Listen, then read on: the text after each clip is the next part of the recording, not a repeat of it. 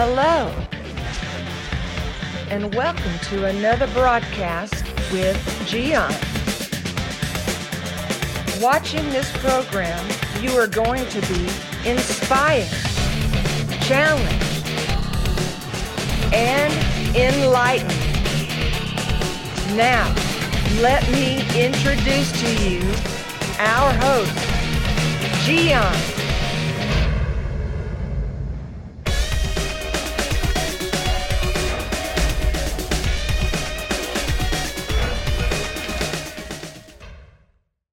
Correcting a child is necessary. But some people had horrible childhoods and they say, no, I'm not going to do what my parents did to me, what my dad did to me. You know, I had a horrible childhood.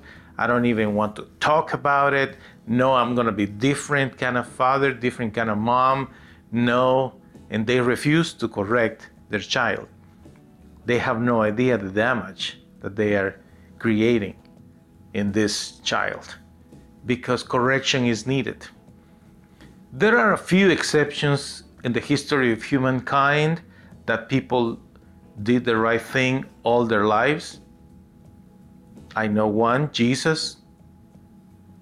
Maybe there is another example there, maybe another exception for, but most of humans, being imperfect, are rebel.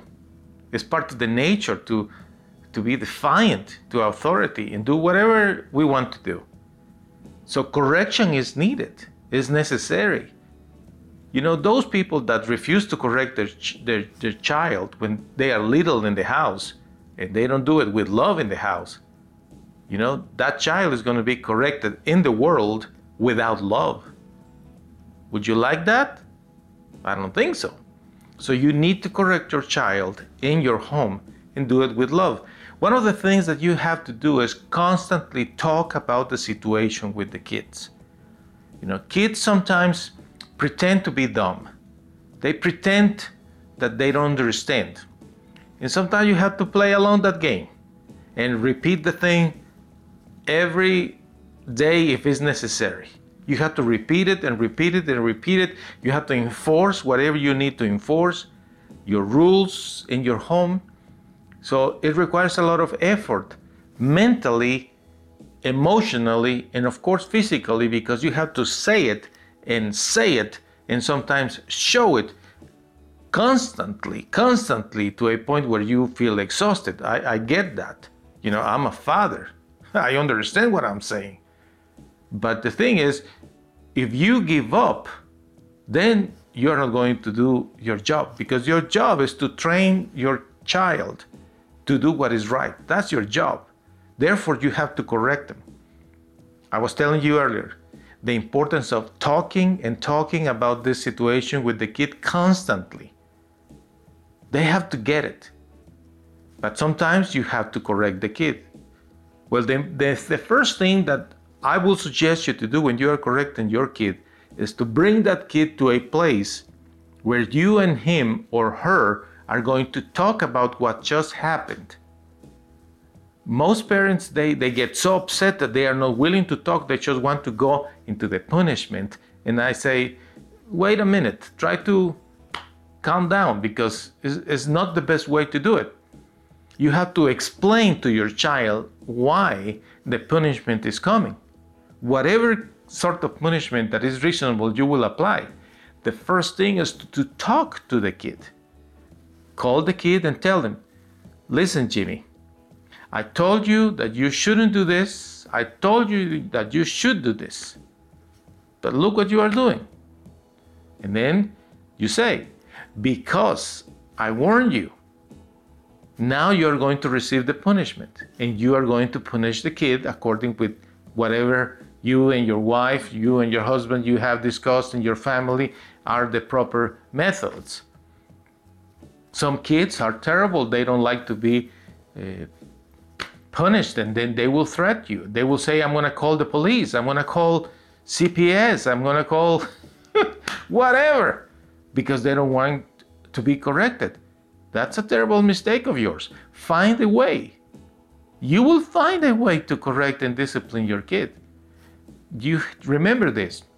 The lessons you have learned in life, unless you are something like Jesus, so perfect and immaculate, the lessons you have learned in life, you have learned it because it hurt.